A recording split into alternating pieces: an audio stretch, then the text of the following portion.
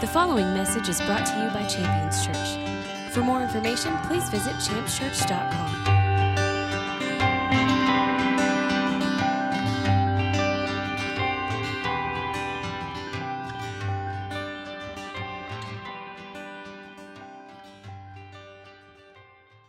As you're familiar, when we do get into the Word, I encourage taking notes. If you have the opportunity to write some things down, it gives you an opportunity to revisit those things in your own time.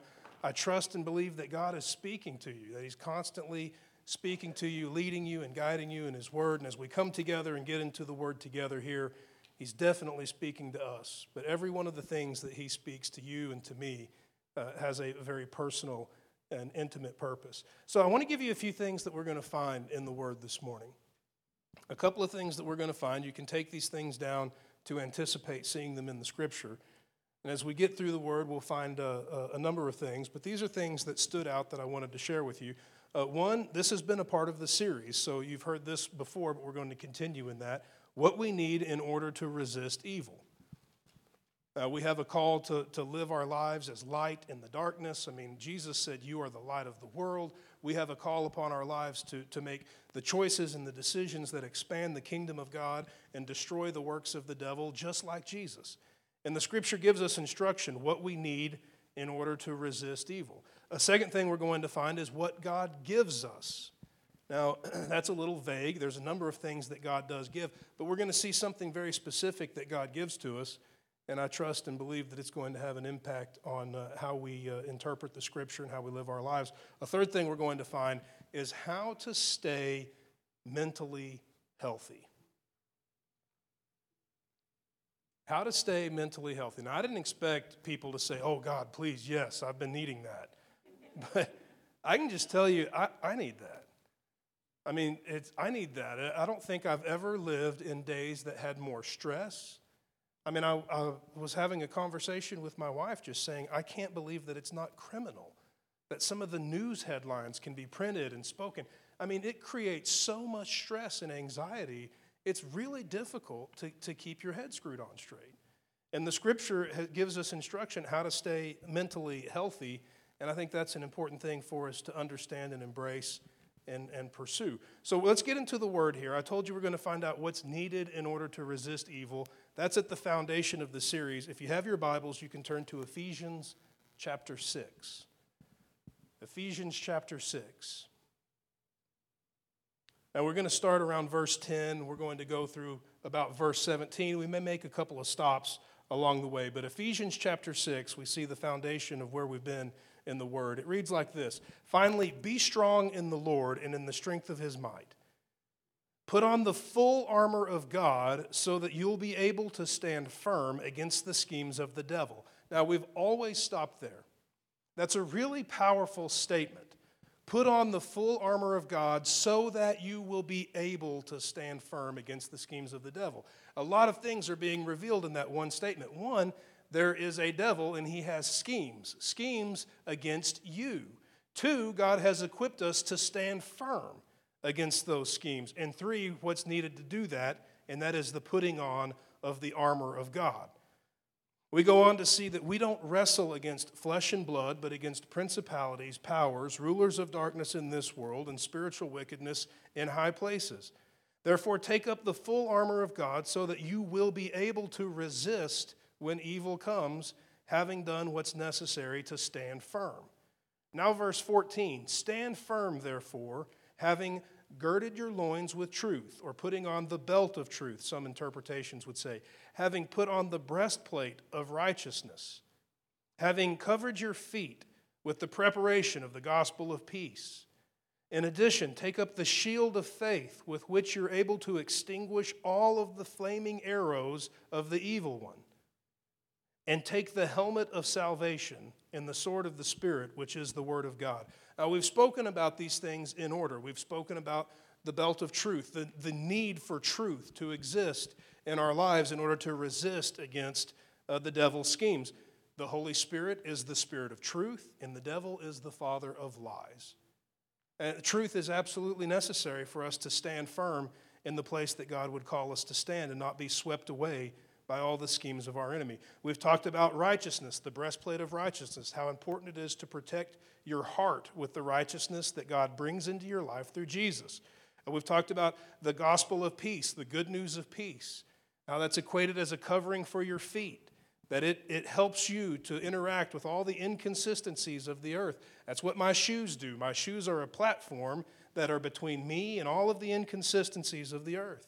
We've talked about those things. We've talked about the shield of faith. We spoke about that recently, and its purpose to extinguish those arrows of our enemy. Now today we've come to this piece that is referred to as the helmet of salvation. The helmet of salvation. It's one of a few elements that God says is absolutely necessary in order for us to not be swept away or overcome by the schemes of our enemy. The helmet of salvation. I want to just define salvation quickly, because we use that word, and oftentimes we use that word when we talk about becoming a Christian. But don't confuse salvation with being born again. Jesus talked about being born again. He had a conversation with a man named Nicodemus. It's in the early chapters of the Gospel of John. And he said, unless you are born again, you won't have any part in the kingdom of God. Now, we use the term salvation when we talk about that, but we should not limit salvation to when you were born again. When I was born again, it was something that happened one time. I remember when it happened. It was years ago. I was 20 years old. I happened to be locked up in Travis County Jail when it happened. That's just part of my testimony. I can share the story with you some other time. It would just take up time this morning. But I remember that moment. I remember when it happened. I remember the effects that took place. And I mean, it was something that where there was a point in my life where everything completely changed. It was a one-time event. But yet God has saved me, or I have come to know God's salvation numerous times throughout my life. I mean, really on a daily basis. And the more that my life has matured, expanded, and grown, and the more aspects of my life have branched out, I mean, you can do things like you can start a business, you could get married, have children, all of these things. These things are additions to your life, and those things come with trials and issues and challenges, and God saves through all of those things. I've come to know God's salvation more and more and more and more, the more defined my life has become by other and new aspects of living. So when we define salvation, I think it's important to not limit it to a one-time moment of being born again, but to realize what it is by its definition.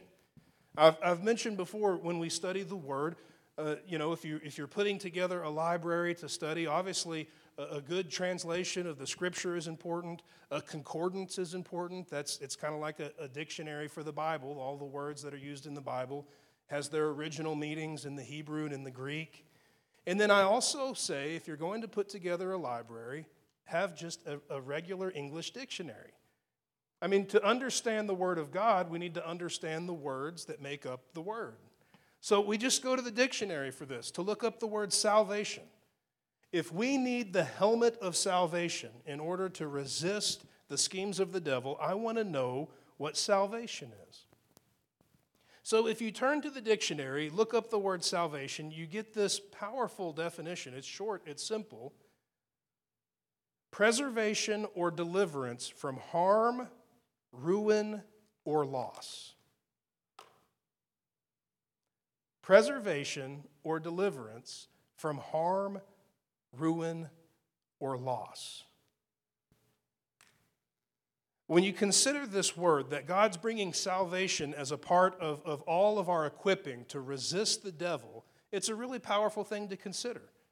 That God is calling me to understand and to know that a part of my daily being, a part of my daily attire, the armor as it's used in this example, the thing that we equip ourselves with in order to go and function as we're called to function, is the understanding that we walk in salvation, preservation, or deliverance from harm, ruin, or loss. Now, it's interesting to me that this would be the helmet.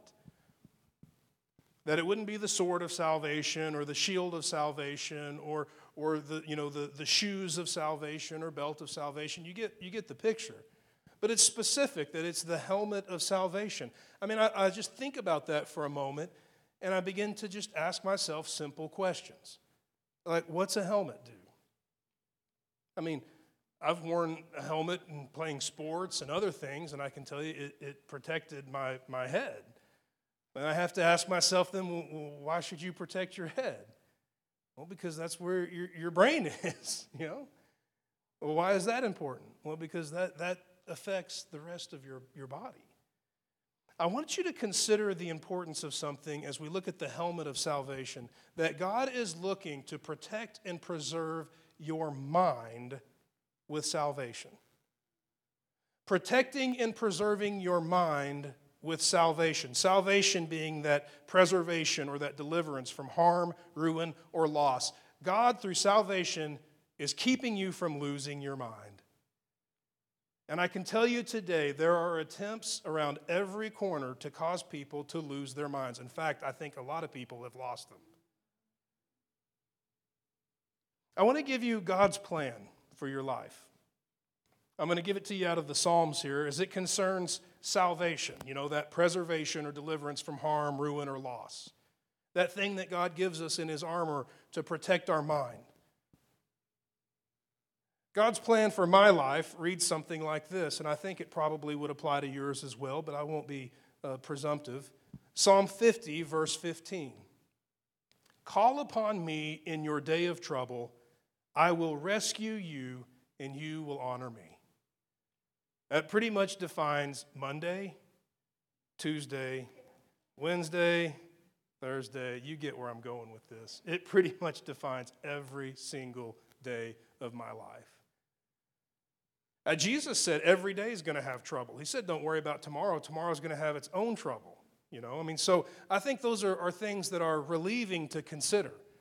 You know, I mean, honestly, there have been times in the past where when I had trouble, I thought it meant I wasn't a good Christian or something like that. The truth is, Christians have trouble. Every day of your life, there's going to be trouble to deal with. Now, how we deal with that is greatly affected by our Christianity. We don't deal with that trouble the same way the world deals with it. But God's plan for my life includes salvation. Call upon me in your day of trouble, and I will rescue you. I will preserve you or deliver you from harm, ruin, or loss. That definition of salvation. Call upon me in your day of trouble, and I will preserve you or deliver you from harm, ruin, or loss, and you will honor me. So all of this salvation that God is bringing into my life is meant to have an impact. It's meant to have an effect. I mean, the idea that I'm called to resist the devil and I'm given all of the equipment necessary and that salvation is to affect my mind. It's the helmet of salvation. It causes me to pause and ask why. The same way that I would ask why about wearing the helmet playing sports. Your thinking is very important. I mean, your thoughts are extremely important. I want to share with you a couple of passages of Scripture on why God would protect our thinking with the helmet of salvation. Why He would protect it from harm, ruin, or loss with the helmet of salvation from the Proverbs. Proverbs 23, verse 7. Proverbs 23, verse 7 reads like this: For as a man thinks, so he is.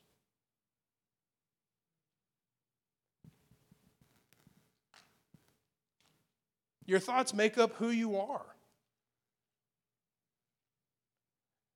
I'll give you a passage of Scripture. I'm going to need to confirm that I give you the right address. It's from the book of Numbers. And if I had to guess, I would say it's from Numbers 33.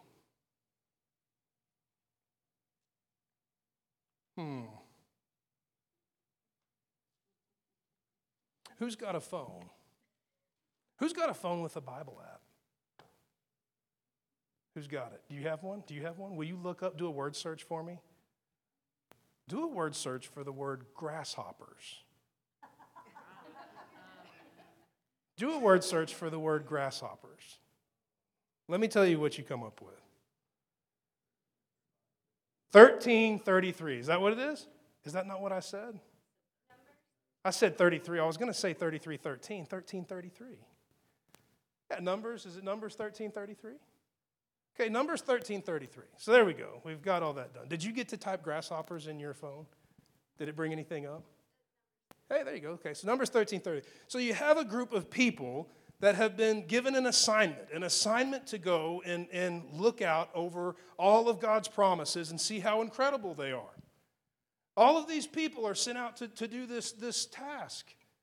And when they come back, they give their report, and it's this wonderful report. But then there's this inconsistency that comes in. Now, you have to understand what makes this an interesting example. This is a group of people that have just seen the most incredibly powerful miracles result in their liberation. They've gone from slavery and despair to prosperity and promise. I mean, they've gone from being in bondage to walking in the fullness of freedom and liberty. They've seen God deliver them from incredible things.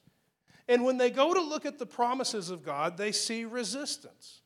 And when they see resistance, something happens. Something happens up here in their thinking. They see the resistance and they make this comment. They make the comment, we saw resistance, we became like grasshoppers in our own eyes, and so we became like grasshoppers in the eyes of our enemies. How we thought about ourselves is how we became. How we viewed ourselves is how our enemy viewed us. Or you could say, Proverbs 23:7, as we thought within ourselves, so we were. I mean, how you perceive what is going on, how you think about what's going on, the thoughts that are going through your head are powerful. They are going to define who you are, who I am, who we are. There's a reason why there's such an attempt to affect your thinking. Every time you turn on the television, an attempt to affect your thinking. Every time you turn on the radio, an attempt to affect your thinking. Because as you think, so you will be. If I can get you to think that this political party is the right political party, then that's the political party that you'll belong to. If I can get you to think that this product is the product you should buy, well, then you're going to become a customer. If I can get you to think that way, that's how you'll be. God is protecting our thinking because our thinking affects who we are, and He's protecting it with the helmet of salvation. I'll give you a passage of Scripture out of Romans here. Romans chapter 12, verse 2. Romans 12, verse 2. It says, do not be conformed to this world, but be transformed by the renewing of your mind, so that you'll prove what the will of God is, that which is good, acceptable, and perfect. Now, I love to look at those scriptures and analyze them forwards and backwards. And I mean, if I run this one backwards, it's going to reveal some wonderful and powerful things. I mean, to know what's perfect and what's acceptable to God, to know what's good, to know what the will of God is, it's going to require the renewal of my mind. That which transforms me or sets me apart from the rest of the world. The rest of the world that's trying to get in my head and tell me how to think. So this renewal of the mind is something that is meant to take place in the life of every believer. To be transformed from the way the world looks and perceives and thinks and responds. And I have to ask myself, and I ask myself this, and I would encourage you to ask the same. Do I look different than the world? When you give me political topics, when you hand me current news, when I'm interpreting the information that is coming my way to affect the way I think, am I processing that through the Scripture? Am I processing that through Jesus? Or am I processing that through the world? If I'm processing it through the world, then we're going to have a problem. It's going to be very difficult for me to have that renewed mind that allows me to prove what God's will is, that which is good, acceptable, and perfect. Now, if I process it the way the world processes it, well, I might be popular, but there's a lot of people that are going to be wrong. The renewal of our mind is important. You know, this passage of Scripture affected me even before I was a believer. I remember being young and praying and asking God, renew my mind. Will you renew my mind? Will you renew my mind? This was something I used to pray and ask. Will you filter my thoughts by the Holy Spirit? I mean, this thing is an interesting thing to pray. I'm not sharing that with you to put my mentality on a pedestal, but just to let you know these are things that ought to be in our thought life. They ought to be in our prayer life. God, influence my thoughts. Help me to think with a renewed mind so that I can prove what your will is, so that I can do the things that are good, acceptable, and perfect, so that I won't be swept away with the rest of the world, but that I could actually stand with my thinking guarded by the helmet of salvation and resist all that is evil. Healthy thinking is from God. Healthy thinking is from God. I'll give you a passage of Scripture out of 2 Timothy. I told you before we're going to find out what God gives. Now, God gives many, many things, but you're going to see something specific here that God gives that greatly applies to this message. 2 Timothy chapter 1, verse 7. 2 Timothy chapter 1, verse 7.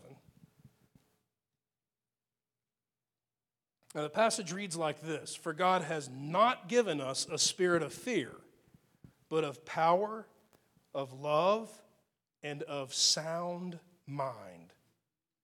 I have claimed that passage of Scripture for many people. God, they're crazy. Bless them with soundness of mind.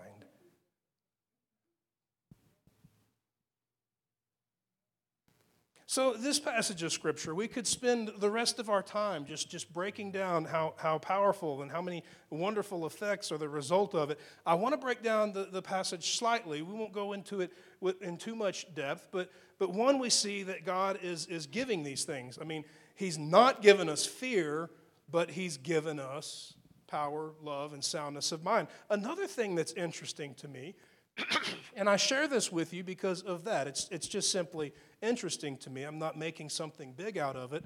I'm just saying it's something to think about. That power, love, and soundness of mind are given in contradiction to fear. I mean, if I feel fear influencing my life in any way, what I need is three things. God, I need the power, I need the love, and I need the soundness of mind that will leave no room for this fear to exist in my life. And then there's even another thing to consider, that God is giving power, love, and soundness of mind, not only in response to fear or contradiction to fear, but in contradiction to the spirit of fear. Which makes me pause and ask myself, is soundness of mind a spirit? Do you contradict the spirit of fear with the spirit of power, which is the Holy Spirit, the spirit of love, which God is love and God is spirit, and then the spirit of soundness of mind? Well, it would make sense to me because the Scripture says in 1 Corinthians chapter 2, verse 16, that we have the mind of Christ.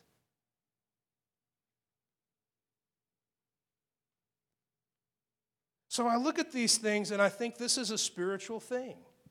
I don't think that healthy thinking is the result of going to the local library and reading more. I think you can gain knowledge that way, but I don't think that means your thoughts are going to be stable and healthy. This isn't an academic issue. It is a spiritual issue. And when I look at some of the most insane things that are going on in our country today, I see that coming from the universities and the educated, those who celebrate higher learning. And I think, well, higher learning can fly a kite if it leads you to behave like that.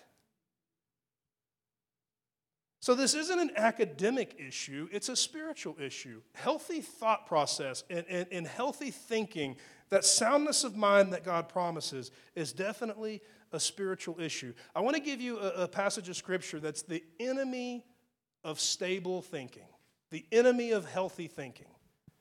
I mean, if healthy thinking is something that's hard to come by, this passage of Scripture will reveal what hinders it. And if it's something that exists in your life, we'll also look at how to deal with that. I want to look in the book of James, James chapter 1. I want to start in verse 2, and we'll read through verse 8.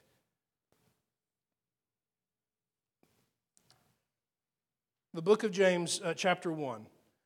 Consider it all joy, brethren, when you encounter various trials, that's problems, knowing that the testing of your faith produces endurance. And let endurance have its perfect result, so that you might be perfect, complete, and lacking nothing. But if any of you is without wisdom, let him ask God, who gives to all generously and without reproach, and it will be given to him. Now, here's the part that I want us to see. This is what applies to thinking. But that person must ask in faith without doubting. For the one who doubts is like the surf of the sea, driven and tossed by the wind. That man should not expect to receive anything from God, being a double-minded person, unstable in all of their ways. And that's really the passage that I want to look at here. I mean, it's talking about doubt. Doubt introducing this mentality that is used, the example used, is like the sea that's being driven by the wind. I mean, the sea is there, it's the sea. The wind is an outside influence that pushes it one direction or the other. I mean, right now, if you were to ask me, Preston, give me an example of the wind in our culture today, I'd say the news. The news is the wind.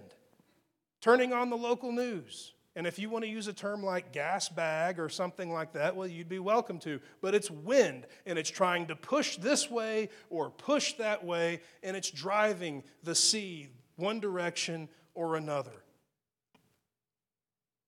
And the foundation of all of that is in doubt. To plant doubt into a person's mind is to make that person vulnerable to be moved or changed or transformed. Right now, people have doubts put in their heart and in their mind by our media and everything that is public as far as information is concerned. Doubts that God is real, that the Scripture is sound. Doubts that Jesus lives. Doubts that Jesus is king. I mean, all of these things ultimately are to sow doubt in order to make people change. And the Scripture promises this in the end. The Word calls it a great falling away. Meaning people who once believed, and I mean believed wholeheartedly, were all in, will stop believing. What would make them do that? I mean, are they going to put something in the water? I don't think so. The sowing of doubt through information and the affecting of how people think will lead to a falling away. And if you ask me, just my opinion, I think it's started. So there's something that I want to consider here, that this outside influence that introduces these things by doubt creates a situation where people become then ineffective. I love the last part of this passage. The one that is double-minded, the one that has doubt and becomes double-minded, is unstable in all of their ways. Now, if I were reading this in my Bible, I would be circling that word all. Because my thought process would be that someone who's double-minded, they believe God one day and then they don't the next day, and they believe Him the next day and then the day after that they don't. I would think that person would be stable half the time.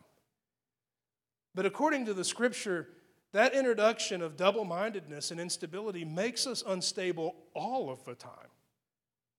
Which then causes me to realize no wonder there's such an attempt to bring doubt into my life.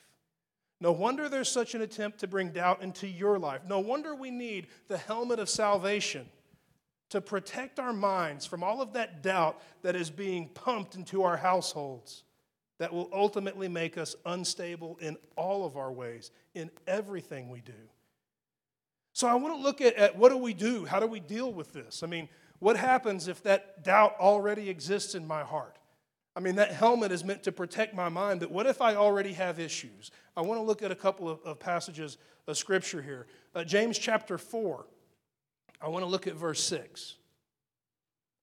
James chapter 4, beginning in verse 6. It reads like this: God is, God is opposed to the proud, but gives grace to the humble. Submit therefore to God, resist the devil, and the devil will flee from you. Draw near to God, and God will draw near to you. Now, here are these instructions that I want you to catch. Cleanse your hands, you sinner, and purify your hearts, you double-minded. Cleanse your hand, you sinners, and purify your hearts, you double-minded. I mean, it's interesting to me that these things are being addressed, and you're seeing instruction in how to deal with these things.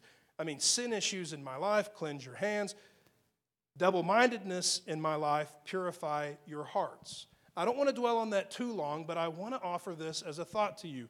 Double-mindedness in my thinking is a heart issue. Double-mindedness in my thinking is a heart issue. Again, that's why academics won't help it. You know, I mean, it's interesting to me that our answer to most things as Christians is write a book, you know. And you can walk through all the Christian bookstores and you can see all of the books, and I have nothing against that. I think there's some great material out there. But if we only address things academically, then we're forced to continue to struggle with those things because these are issues that are spiritual issues in the heart. Double-mindedness is an issue of the heart. When James writes to us to deal with it, to deal with double-mindedness, he calls for a purification of the heart. And rightfully so, because Jesus in Matthew chapter 15, around verse 19, says that all of our sin issues come from the heart. He lists a lot of them, murders and fornications and evil thoughts and all of these things.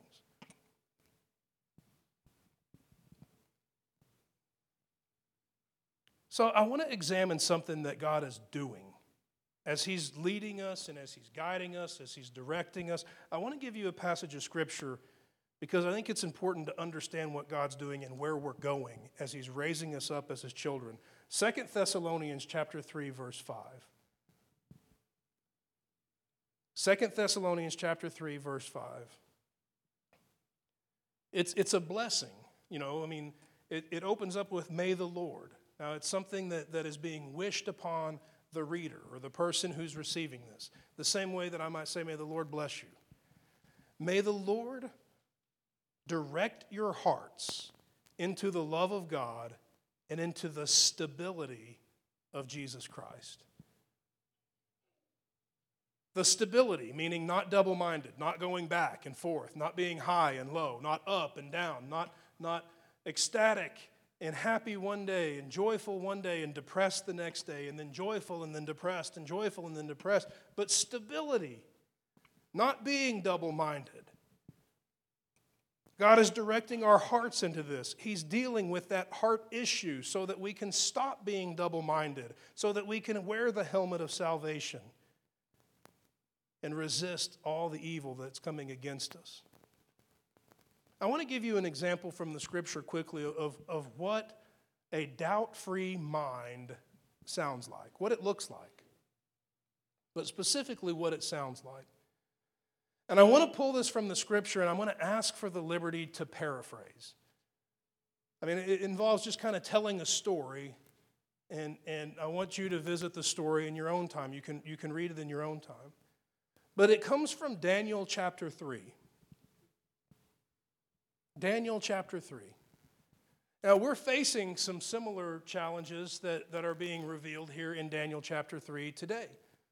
When you have all kinds of outside influences sowing doubt into your life, attempting you to change, attempting you to move, attempting you to quit worshiping Jesus and start worshiping the state or however you choose or however you see fit. And by the way, I want to let you know something, that there's information that I have personally from my youth that is concerning to me when I look at what's going on today.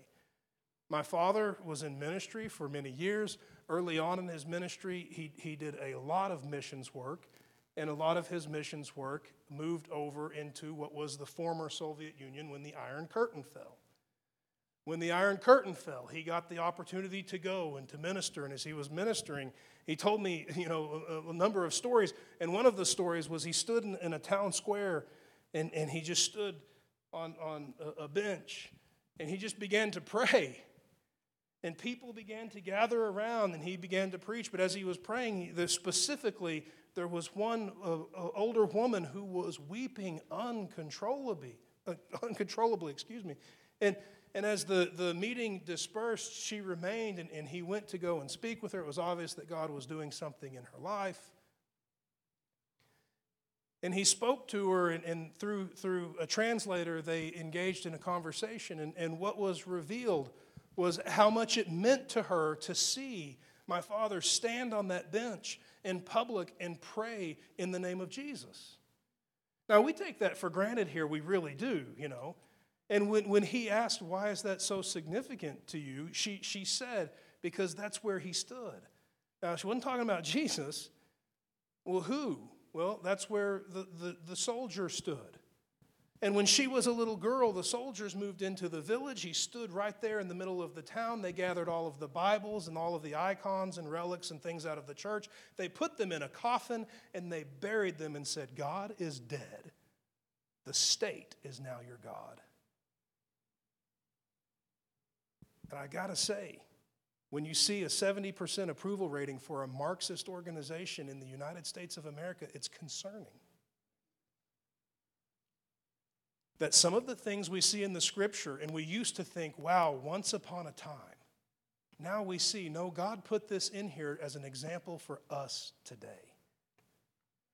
Daniel chapter 3. Daniel chapter 3 is founded upon the history. This is real history. It's recorded. It's not a made-up story. It's not fictional. It's not once upon a time. It actually happened. Daniel chapter 3 involves a group of men, Shadrach, Meshach, and Abednego, and they are serving as POWs. They're prisoners of war. But because of the favor of God on their lives, they rise up through the ranks. Can you imagine being kidnapped by ISIS and then becoming second, third, and fourth in charge? I mean, that's what it is, basically. These guys were led into exile. They were POWs, and because of the exceptional favor of God on their lives, they continued to rise through the ranks. It's really wild when you consider it. And the king that they're serving is very, very arrogant. And in his arrogance, he erects a statue, and it's some 90 feet tall and 9 feet wide. It's made out of gold, and it's set up for all to see it. And he makes this declaration that whenever anyone hears the music play, everyone has to bow down and worship the image that he created. And I've shown pictures before recently of some of the events, sporting events, where everyone is kneeling for certain political purposes, and you'll see one person standing, and it constantly draws me back to Daniel chapter 3. And the music fires up. The king makes the declaration, if you don't bow down, you're going to die. And it's not going to be pleasant. You're going to burn to death. We're going to fire up the oven and we're going to throw you in. And everyone is put in this position where fear is put into their life for the purpose of introducing doubt, for the purpose of changing how they're going to respond, changing who they are. Because as someone thinks, so they are. And the music starts up and everyone bows down, except for Shadrach, Meshach, and Abednego. They stand. Now, I'm paraphrasing this to move quickly. I really want you to read through it in your own time. It really applies to what we're walking through today. Shadrach, Meshach, and Abednego are taken to the king, and the king likes these guys. I mean, he's promoted these guys. They're not enemies. He thinks these guys are great. And so he says, hey, listen, guys, maybe you didn't get the memo. I mean, I'm paraphrasing greatly. But it's like, maybe you just didn't hear about it. But, when that music plays, you're supposed to bow down and honor the image that I created. And they stand there and they say, well, we got the memo. I mean, we did. We saw it. We just can't do that. You do understand that if you don't do that, this is the king talking now, that the oven's going to fire up and you're going to be thrown in. We do understand that. We just can't do it. And so they play the music. And when they play the music, Shadrach, Meshach, Abednego, they stand. They don't give in. They're not moved by the information that is trying to influence who they are. But the helmet of salvation, so to speak, has protected them from being influenced to move from the place that they know God's called them to stand. And when the music plays, they stand. And the word goes out of its way to communicate that the king changes. The once gracious, oh, maybe you didn't get the memo, it says his demeanor changes. His face becomes enraged. And he commands for the oven to be heated 7 times hotter than it would normally be heated. He tells his soldiers to bind them up, and they bind them, they tie them. And he commands the soldiers to throw them in. The oven is so hot that as the soldiers approach to throw them in, the soldiers are killed. But I want to tell you what Shadrach, Meshach, and Abednego say before they're thrown into the oven. When they're faced with putting on the helmet of salvation and not being influenced by the doubt that would attempt to change them, they make a statement, and it's a statement that we need to notice and apply to our lives.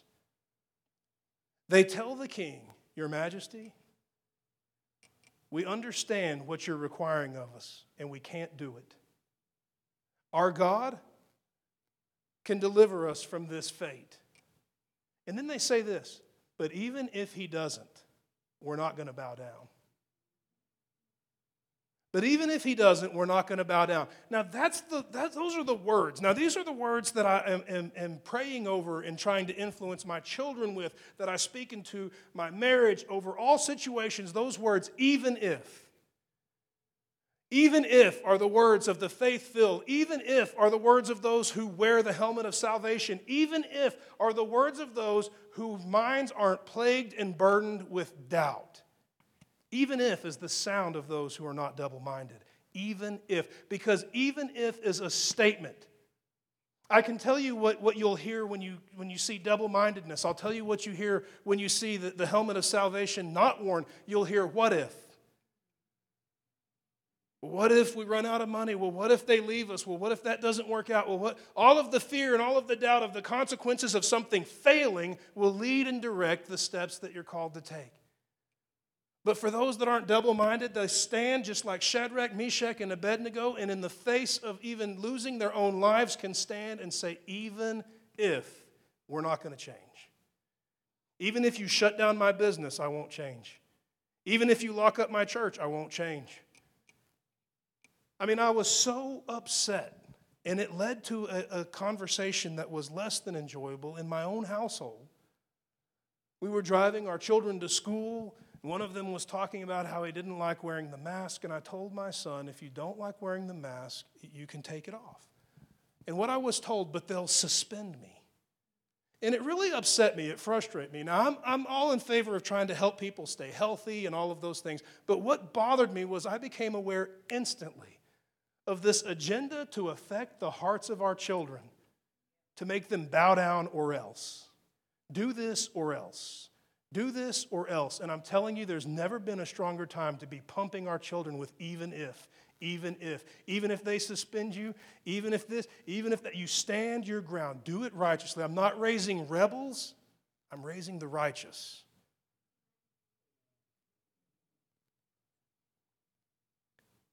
And so as these men have stood on even if, not asking what if, well, what if God doesn't save us? It's going to cost us everything. What if? They're saying even if this means our demise, even if this is the end, we won't bow, we're going to stand. And they're thrown into the fire. And immediately after being thrown into the fire, the word says the king gazes into the oven that's ablaze. And he turns and he asks those next to him, how many people did we throw in there? Wasn't it 3? But I see 4. And the 4th one is like the Son of God. And he cries out, Shadrach, Meshach, Abednego, come out. And they come out. And they're no longer tied up. Not a hair is singed, nor their cap, nor their robe. Nothing is burned on them except the ropes that bound them. They're gone. That's the power of the helmet of salvation. I mean, free thinking equals freedom. Not being put in bondage by fear and worry and doubt and the double-mindedness that makes us unstable all the time. But we have the mind of Christ to walk in the stability that God has called us to walk in that results in freedom, because it is for freedom that he set us free. And when the king calls them out, they come out, and the king begins to declare that the God of Shadrach, Meshach, and Abednego is the true God. It's a wonderful thing to read, not just for the sake of history, but to be encouraged with how we're to be instructed to live today. How we can testify, how we can be evangelists, and how we're called to live with every decision, not being defined by what if, but being established by even if. And then I offered you this when we got into the word, this third thing we were going to find, how to stay mentally healthy. We get there, let's stay there. How to stay mentally healthy. I'll give you a passage of scripture as we close out of Philippians chapter 4. I want to look at verses 4 through 8.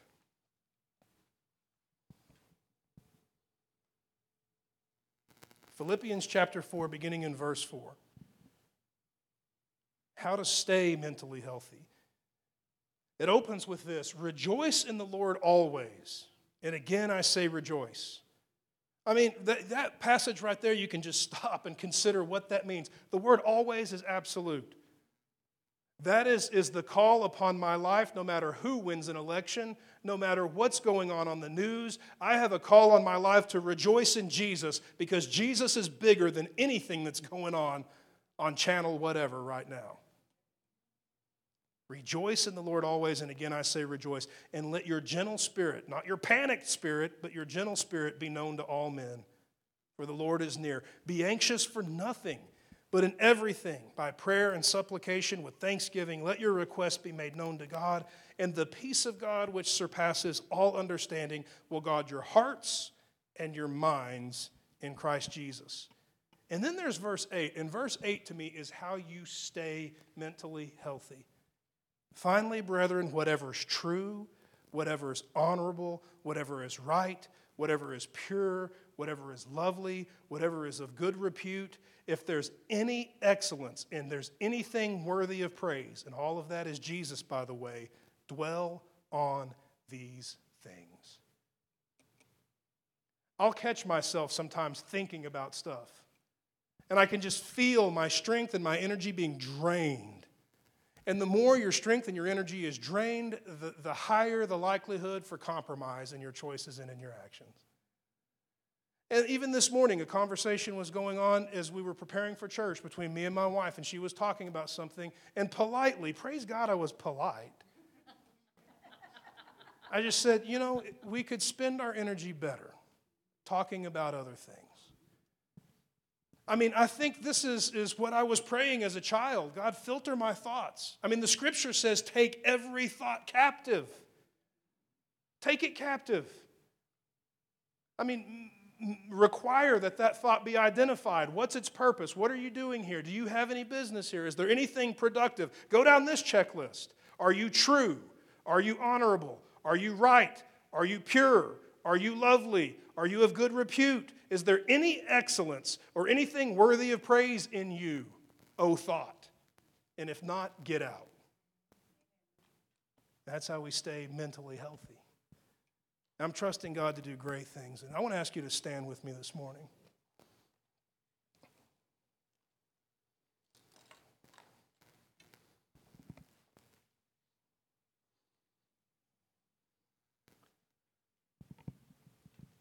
I want to pray over us, and I want to trust and believe God to do something incredible.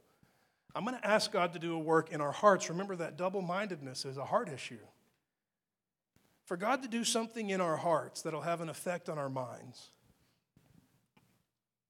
And my desire is to see each of us wearing that armor that God has issued us to resist evil. And today we're discussing the helmet of salvation. To let God protect our thoughts with the promise that He will protect us from ruin or loss.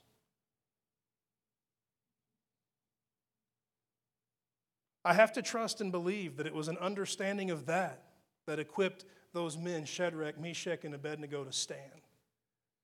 That they knew and they were acquainted with the salvation of God. That no matter what they faced, no matter what they dealt with, that God would protect them from that wound or that hurt or that loss that was threatening them. I want that for each of us.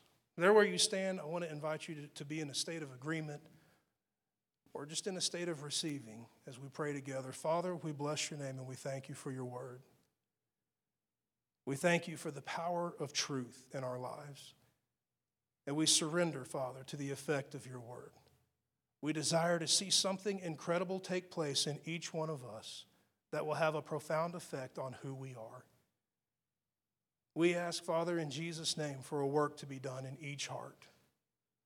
That as we stand here in agreement together, there may be a purification of our hearts by your Spirit. We thank you for the blood of Jesus that we can call upon, your mercy and your grace, forgiveness. And we ask now in Jesus' name for that purification, which would wash over our hearts and have a profound effect on our mind. Let there be no room for doubt that double-mindedness would not have an effect on your people, but that we would stand firm, not asking what if, but standing upon even if, in every situation and in every circumstance, completely surrendered to the truth that you are our God who saves, that you are our salvation, that you protect, and that you deliver from all hurt, ruin, and loss. Let us stand firm in such a way that would bring you honor and glory. And let us take up the helmet of salvation and have our minds guarded and protected by that understanding that you will never leave us, that you'll never forsake us. And with our thoughts protected, with our hearts purified, let us make the choices and the decisions that bring you honor and glory. We bless your name and we give you thanks for this powerful work in the mighty name of Jesus. And all the saints declared, amen. Thank you for listening to this message from Champions Church. We invite you to join us this Sunday for our celebration worship service. For more information, please visit us at championschurch.com.